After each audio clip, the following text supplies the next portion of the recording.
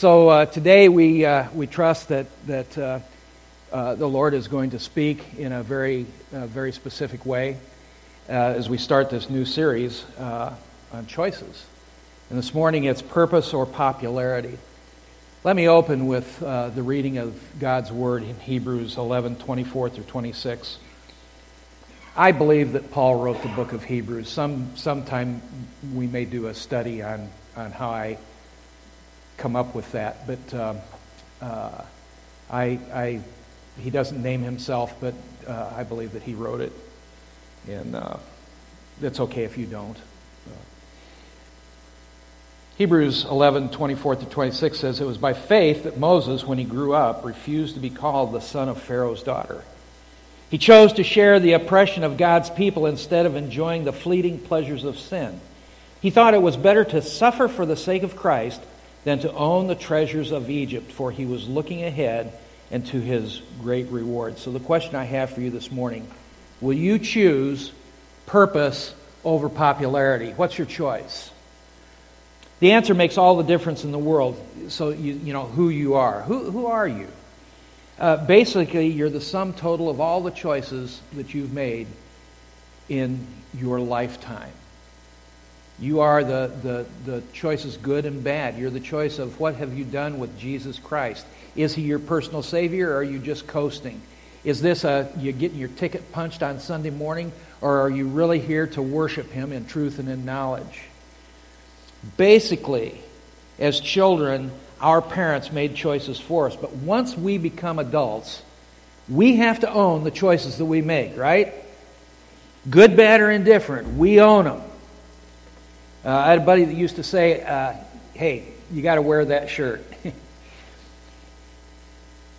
Who do you want to be tomorrow? And that's the question that is really dependent upon the choices that you make today. So your choices matter. They really do. In this series, we're going to take a look at what I believe are the most significant choices that you're going to make in life. Not about who we'll marry, not about where we'll live, not about the type of work we'll do, but the choices which are core to the values that we champion in life. Important choices. We'll look at control versus surrender, discipline over regret, important or urgent, and life over death. We start this morning, though, with the choice of purpose or popularity. Wouldn't it be nice if everybody liked you?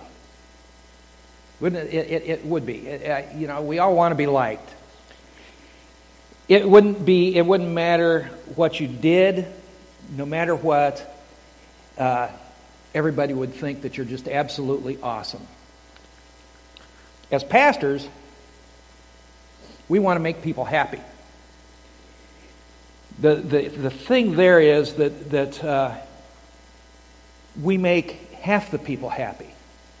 Half the people are happy when we come, and the other half are happy when we go. We want to make people happy. The first church I officially pastored, Towanda Bible Church in Towanda, Illinois. I was a bivocational pastor, and I really didn't know what I was doing, and most of the stuff that I did was wrong, but my heart was in the right place, I thought. And we were there for 3 years, and I had to leave for health reasons. The people were sick of me. And so we got out of there. And for the rest of my time, Sarita made me promise her that I would never drag her through this pastoral morass again. I wouldn't do it, and that was a promise that I intended to keep. I could be a good church member. I could preach when they wanted me to, and I could be a good church leader. And we got into Awana, and I could still be able to minister. I still got to preach, but I wasn't responsible for the church. But here's the bubble buster. No matter who or what you are, There's going to be people that don't like you. I get a kick out of my sister Linda, and she brought me a spider plant today, and there's no guarantees that came with it other than if I water it, it's going to grow, and if I don't, it's going to die. And no, we can't smoke it if it gets dried out, Bart. That's just a little private joke. He doesn't do that. But, she says, you just become fanatical about these pots. So she gave me this little terracotta pot and this beautiful plant that will probably last a week. And will you take care of it, dear? Will you take care of it? Okay, great. Gary had said that he would take care of it, but he said he'd been known to water artificial plants. So I'm glad you stepped up, dear. I digress. She tells a story that when we came here, she hated my guts. You didn't like me. You didn't like me. But now now I'm loved. See, there is that time that we get to know people and we get to do life together, and part of that we learn how to look past the foibles and the flaws of one another and embrace and love the things that we have in common, which is Jesus Christ. We live in a real world, and no matter what we do, we're never going to be liked by everyone, and unfortunately we all make choices that seem to make us think otherwise. What if, on the other hand, we were to wake up every morning with only one purpose in mind, and that purpose was to please Jesus Christ? What if we could wake up every day with a purpose and a passion to do what we were created for? What if we woke up and we were able to have the job that was our dream job? That'd be awesome, wouldn't it? I want us to know today that that it is possible. Not only is it possible, I believe it's what Jesus wants for all of us. I believe that as we travel this thing called life, that I have to now choose purpose over popularity. Here's the problem. Because of sin, my default setting is choosing popularity. Don't get too self-righteous because you have the same default setting. But we do. We choose popularity over purpose. And we want to know if people like us and what they think of us and do they want our company. Because of sin, we lose sight of our purpose. Because of sin, we lose sight of what we were made for. Now, show of hands, come on, be honest with me now. Who uses Facebook in here? Yeah. Get those hands up. Yeah.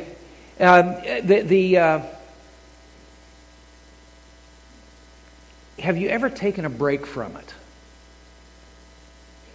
And if you have, I imagine that there was a startling discovery that you could actually live without it when you got over I'm going to take a break for 30 days, and you come back because you want to see what were people saying about me. Do they still like me? And you were able to see that you really were able to live without it. How in the world were we able to live without Facebook, without social media in the 90s? It amazes me that we'd even put on our shoes. How did we live without cell phones? You remember the first cell phone you had, the bag phone, and it was this cumbersome thing, but it worked. But there's another discovery I think that you're going to make.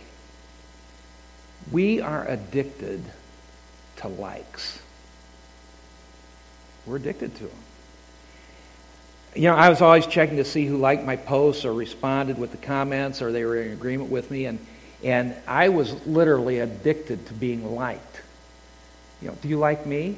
Do you like the clothes that I'm showing you that I'm wearing? Do you like my recipes? I'm going to show you how to cook it. Do you like the way that I've made this animated so you can see how to put it in the oven? Do you like me? Do you like how I make these grandiose political statements? Do you like how I talk about animals and I love animals? Do you like about the pictures about my grandchildren or my great-grandchildren? Do you like me? Or it may not be reflected in the likes you get on Facebook, but on your desire to know if you're liked. And you want to know because if you're liked because of the job you have or the house you keep, or do you fit in? Are you good enough? Do you measure up? We spend our time trying to find meaning in the approval of others when we're missing the very thing that God created us for.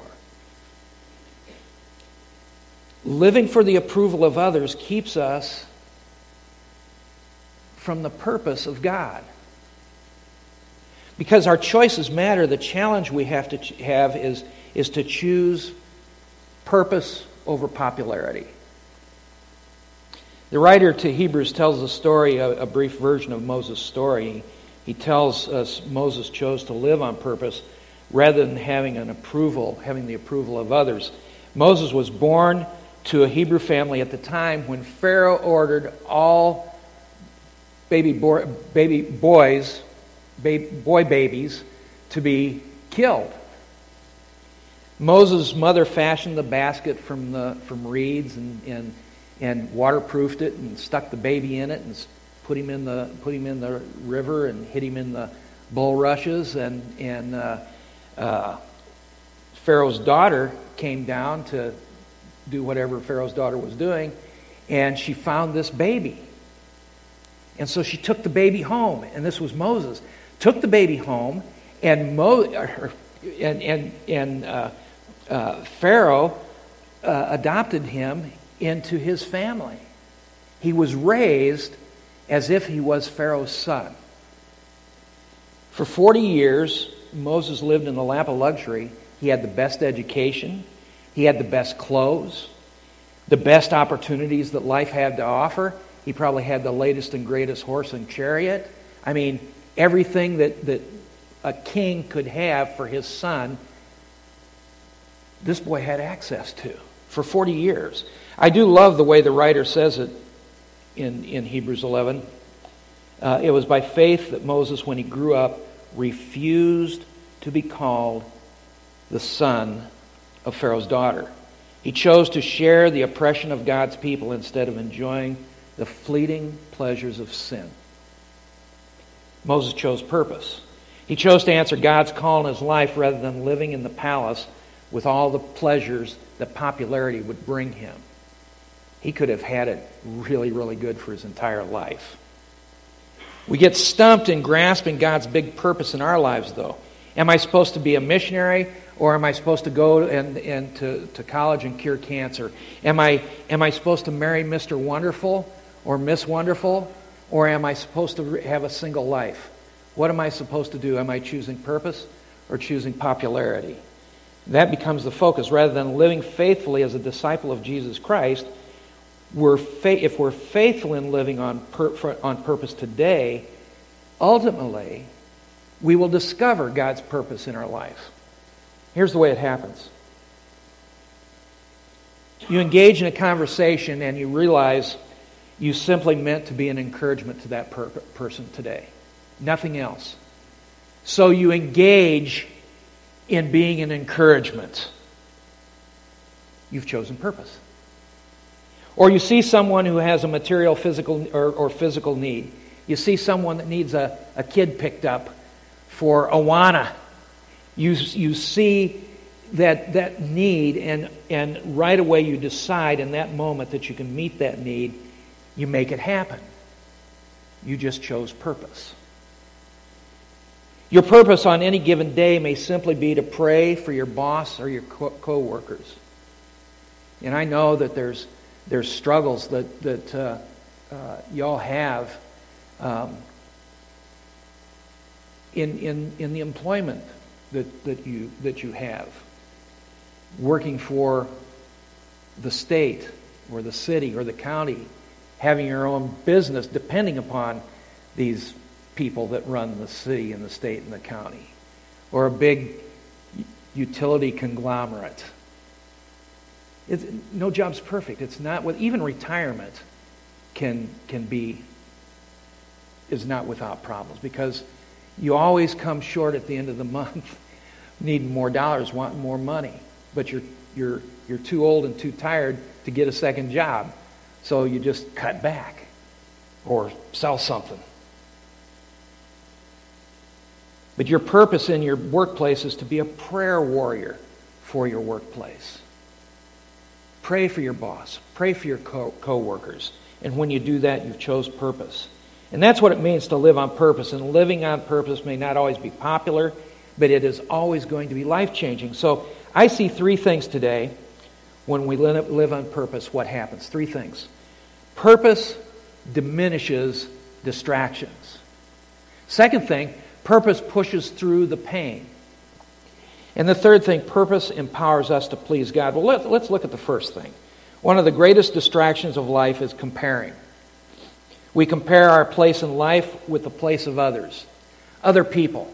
You know, you live in a particular house with a number of bedrooms and number of bathrooms, and you have a 3-car garage, and you have all these things. And that's what you're wanting, but you don't have. You end up parking your car outside, and you have 2 bedrooms and 2 bathrooms, and one of the bathrooms doesn't work. And this is we compare our salary with other people. You know, I've got an education, and I've got this, I've got the experience, I've got that. And why is this young whippersnapper making more money than I am? Or we compare our children to other children. You know, those kids seem like they're just perfect little angels. And the kids that take the biggest hit of all in church world are the pastor's kids or the deacon's kids.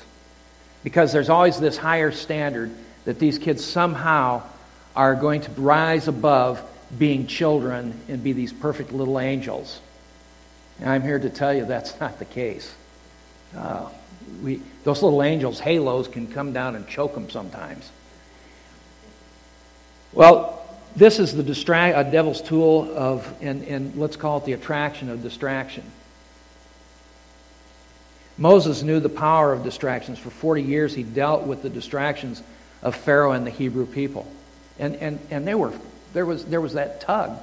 Here was God's people, and they were slaves who supposedly were serving the living God, and here was Pharaoh who served all these false gods. And he lived in the lap of luxury, watching his people suffer. For 40 years they kept asking, can't we just go back to Egypt after they left? And Moses was dealing with the struggle of that. These ungrateful Jews, they didn't want to eat the vegetables, and so he prayed, and God sent them this. I don't know what manna. I'm going to ask God when I get to heaven if I can have a bite of manna. I want to know what that stuff tastes like. I imagine it was pretty tasty. But they got tired of that. Started complaining. Give us the leeks. Give us the onions. And so he sent quail. I had nothing better than good quail. Yeah, good quail and bread. Are you kidding me? So they were complaining about that. All the distractions keep us from being the best partner, the best parent, the best boss, the best employee that we can be. Distraction causes us to miss the right person in front of us who needs our attention the most. And when we miss that person, we miss the very opportunity that God is giving us to be a blessing. Choosing purpose diminishes distractions. The second thing, purpose pushes through the pain. Nick was giving me a hard time. He asked me this morning, he says, how you doing, John? And I said, well, you know, the sciatica is, no suspenders, lady. The sciatica is kicking up. And that, but I sit down and it's okay. And so, you know what this guy says?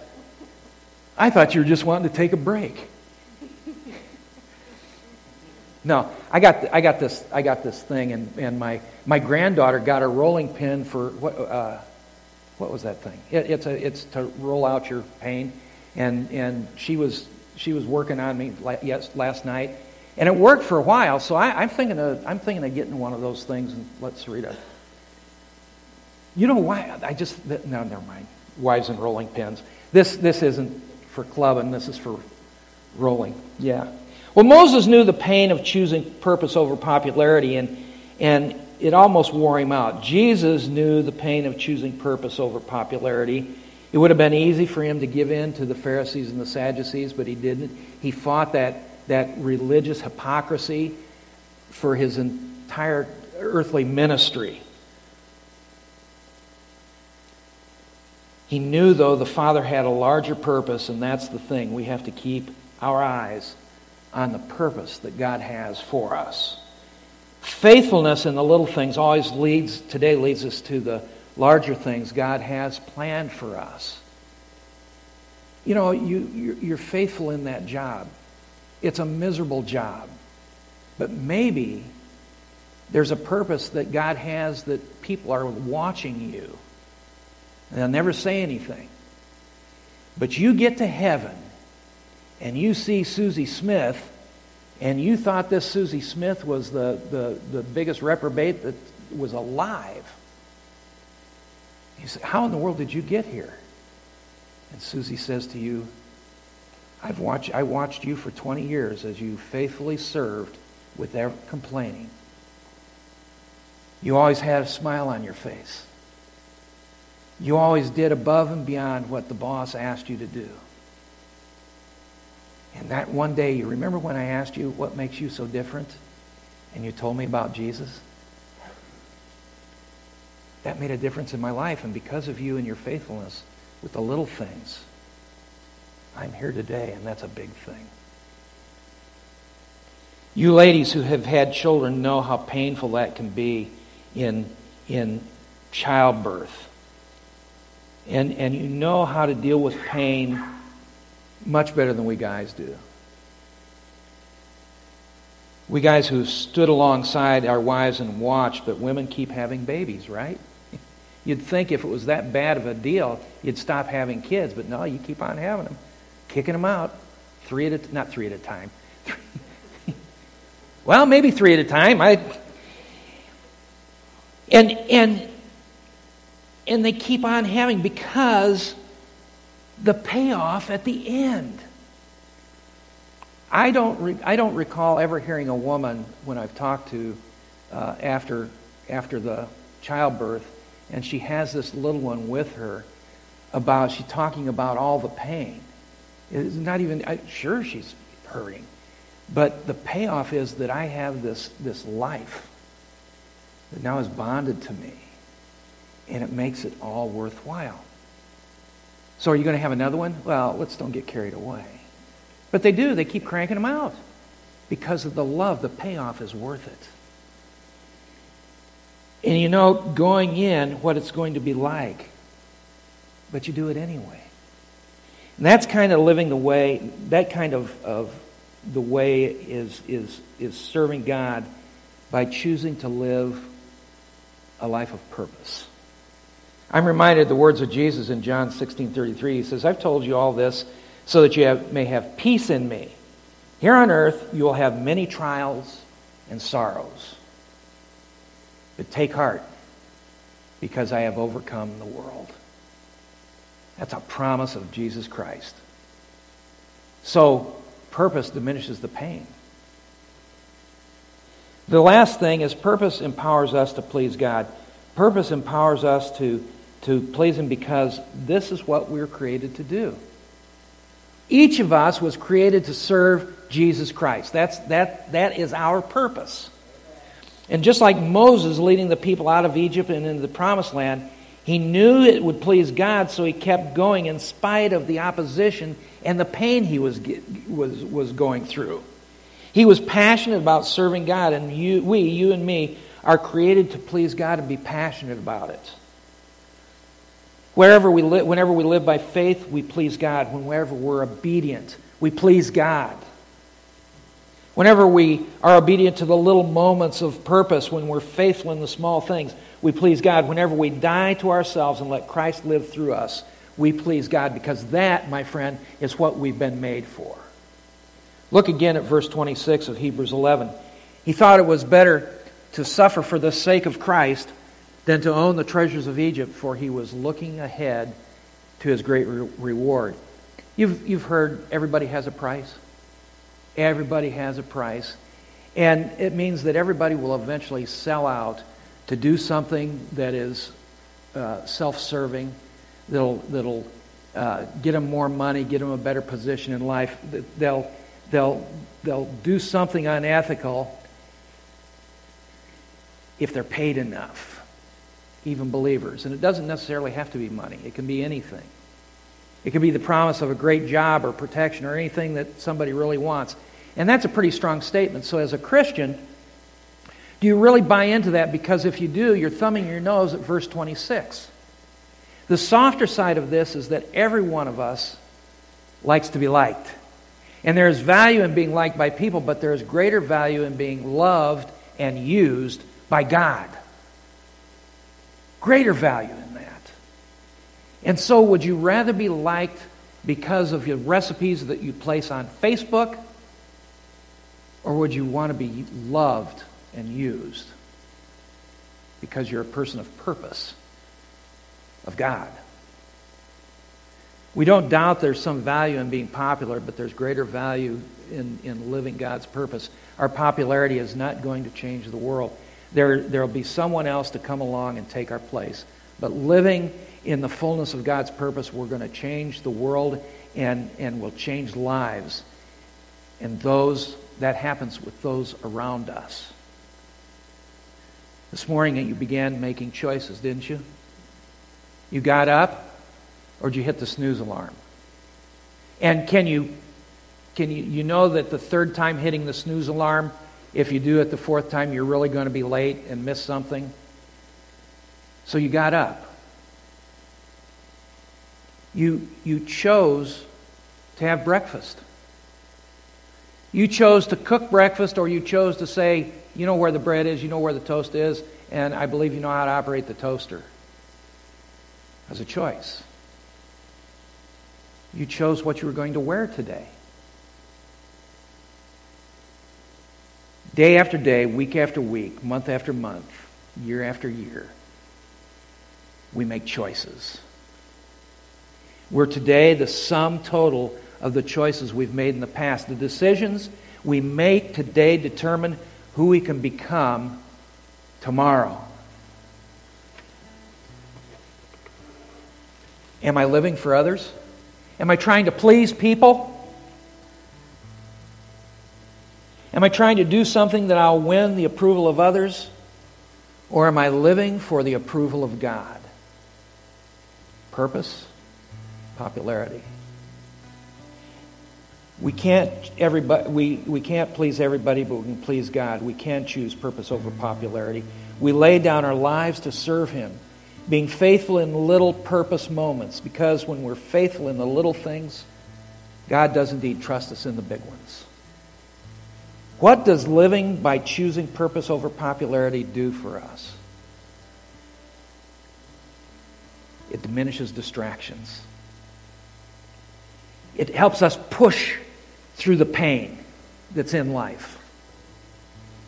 It gives us the power, the strength, the dunamis, that dynamite, that explosive effort to please God. And my prayer today for myself and for you is that we choose purpose. Anybody can be popular. You have the right amount of money. You have the right amount of influence. You have snappy pattern, can charm people. You're that star running back. All the chicks love the jocks. Popularity. Or are you living by purpose?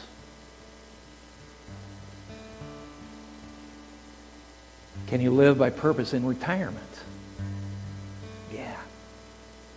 Can you live for purpose in that job that absolutely is the most despicable, detestable, miserable thing that you've ever done? Yes. What about that mate who can be a challenge? Easy thing is to step away, step past, shuffle them off to Buffalo. Or are you going to push through that pain and choose purpose because this is what pleases God?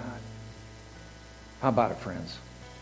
Purpose, popularity. Let's pray. Lord Jesus, I pray today that each of us would be at a place where we truly choose the purpose you have for us in our life.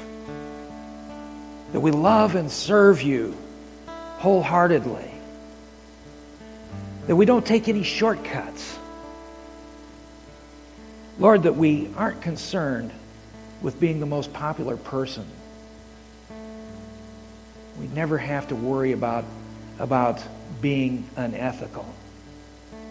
Because, Lord, if we choose purpose over popularity, we're going to be doing it for the right reason. To serve you, to love you. And you, in turn, are going to be loving us and blessing us and giving us grace. So, Father, today, if anybody is struggling in these areas, I pray that you would make it crystal clear to them of how they can go through their life choosing purpose. And they don't have to worry about the pain. They don't have to worry about the distractions.